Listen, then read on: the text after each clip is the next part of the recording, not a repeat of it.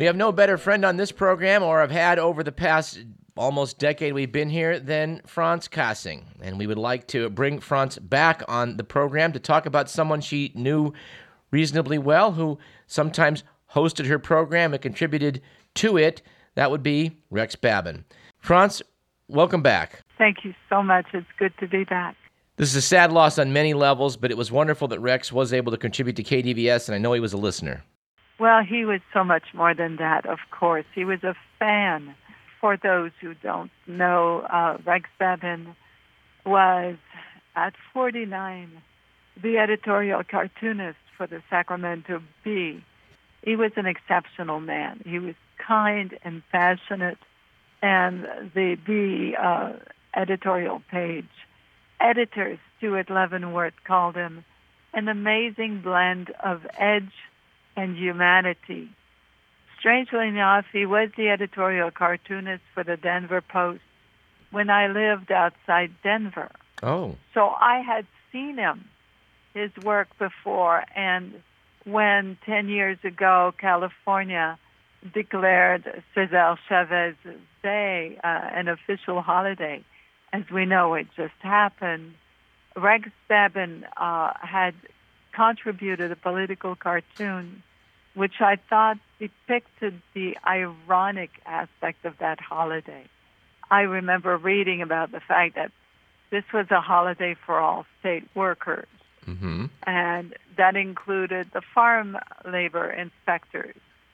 So whereas all of these people got the day off, the farm laborer themselves did not. You know, in one panel, he showed rows and rows of farm laborers with the hats shielding them from the sun. And you could see a speech bubble coming from one that said, "Happy Cesar Chavez Day, pass it on." You know, Yeah. he certainly angered people sometimes. He could really summarize something in a way that was very pithy and certainly stirred people's emotions. He was reviled, and as well he was applauded, because most people know his cartoon, which he drew after the landing of the plane on the Hudson River. Yes, Captain Sullenberger, that he had some hands in closing the plane, yeah. So he did that. We discussed some of his more controversial, let's say. One of my favorites, and of course that'll show my political bent right away, was Bush and Cheney wrapping themselves in the American flags they had taken from the coffins of the dead troops that were snuck in back into the country.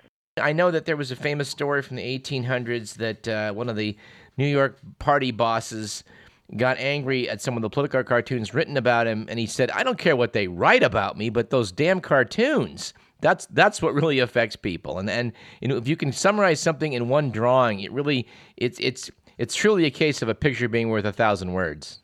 Well, what's amazing, what I don't see written about a lot, is that not only was he a past president of the Association of the American Editorial Cartoonists, he brought conventions of them. And I went to their website in preparation for our little talk, and this is what they had to say about him. During his quarter century of involvement with the association, Rex was one of its most devoted and hardworking members. His humor and restless pursuit of stylistic development made him a pleasure to be around and an inspiration to his colleagues. Isn't that something? It is. When you're lauded by your peers, that really means something. Yes. Well, you know, he was a finalist for the Pulitzer as well. I did not know that. In 2003. So that was, I don't even know for which cartoon, but maybe for a body of work. What you may not remember, or maybe you do, every fundraiser, not only did Rex contribute by pledging, He also, I remember calling my show saying, I will match whatever you come in. And that was like to the tune of $300. Nice. But he also contributed an original cartoon. And I got to select it. Lucky Wow. me, because I'm the one who asked. Wow. He would donate that for our fundraiser. But luckily, I think for us, we do have some recordings of him. You sent us a clip that he contributed to your program. Yes, and that describes the heart of the being, and which is why he was adored by everyone who knew him. Even I knew him a little bit. I just love the big goof, He's just so great and so funny and kind. So this describes it. It was a Christmas morning, a show that happened to fall on a Christmas morning. So I set up 11 calls back to back, and everybody had to talk about what they were grateful for on that holiday. We later published it as a fundraiser compilation called Counting Our Blessings. And this is what Rex had to say on a Christmas morning. His son was 4 years old at the time and had answered the phone. So this is what he said, Rex Bannon. First of all, I just want to say that I'm, honored to be included in this impressive group of individuals that Franz has gathered. And I was thinking just yesterday, and noted to my wife Kathleen, that yesterday was the 21st Christmas that Kathleen and I have shared together. I want to try to speak from the heart a little bit, and I'm so grateful for that I have had love in my life, and that is a very important thing to be able to come in touch with, to tap into. One of the things I learned when I became a father was something that when I was younger and single, I used to roll my eyes whenever somebody would say that children really change your life. But it's true. And what I learned when Sebastian was born, my son, was how we have, a unlimited capacity to love. And I know of no other thing that is infinite like that. So I'm grateful for the love in this world, and John Lennon used to say, all you need is love. And I think that pretty much sums it up for me. Everything comes down from that. Anything I feel grateful for example, being grateful for living in the Sacramento area, reflects the fact that I love living in Sacramento. I love my job. I love working for the Sacramento Bee. I love being an editorial cartoonist. I love my family, my friends and neighbors. It is the truly infinite thing that holds the universe together. All right, thank you. Bye. Very nice. He adored his wife and his son, and his son is only 10 right now. I don't know how you recover from that. There is a trust set up for his son, and that's what they were asking to donate instead of flowers and things. That if people wanted to help Kathleen and Sebastian, they could do so by helping out his trust. I'm sure people will want to contribute to that, and I want to thank you for mentioning it. How many times did he actually subbed for you on more than one occasion, I believe? Yes, he did, and it was very interesting because, what he really loved was punk and rock. He always really made a little joke saying, Franz would never play this. He even brought in one of his fellow editorial cartoonists one day, and they just bandied about.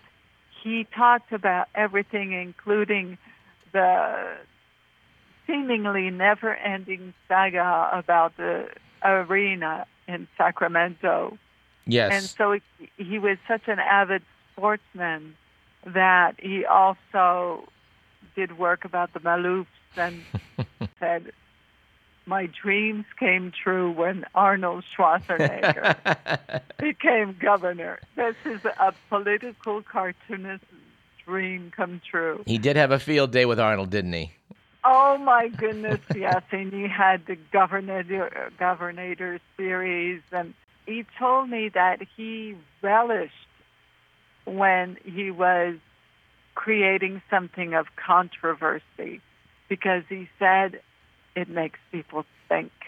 That means people are thinking about it. And so he really felt the mantle of responsibility of doing this. And he was never without his sketchbook. But I can tell you a small little funny story about the first time he appeared on the show. And he came in, greeted me, and I turned around and he was gone. And the show was starting. Uh-huh. So I had to pretend when I went on the air that he was sitting across from me. Okay. And then he shows up with a coffee and a muffin. He said, "Hi, I'm ready now." He was so easygoing that it was my fault. Of course, I should have said, "Sit and stay here." But it was very interesting. We started having an informal give and take and between the cartoons I got, and he even sent us an original for our wedding, and, very, very sweet. He said he was never censored in what he wanted to do at the Sacramento Bee, and I was very impressed by that. Well, Franz, I do want to also give an attaboy to the Bee. The McClatchy organization has been one of the few in the country that's been willing to stick their nose out in a lot of controversies. Well, having Rex Babin as their editorial cartoonist is certainly another example of that. Very much so, and he will be sorely missed. I can't believe he's gone. I'll see what else I can find that he did. Yeah, I expect there'll probably be a compilation of his cartoons, I would imagine, at some point that'll be issued, I would think. I would hope so, Yeah. And I think he had a show showing them in Sacramento at one point, but I don't know if it's still available right now. I can get back to you on that. Yeah, please do. In weeks to come back and come back anytime you got anything you want to talk to us about, Franz. You're always welcome. You're so very kind. I shall do so.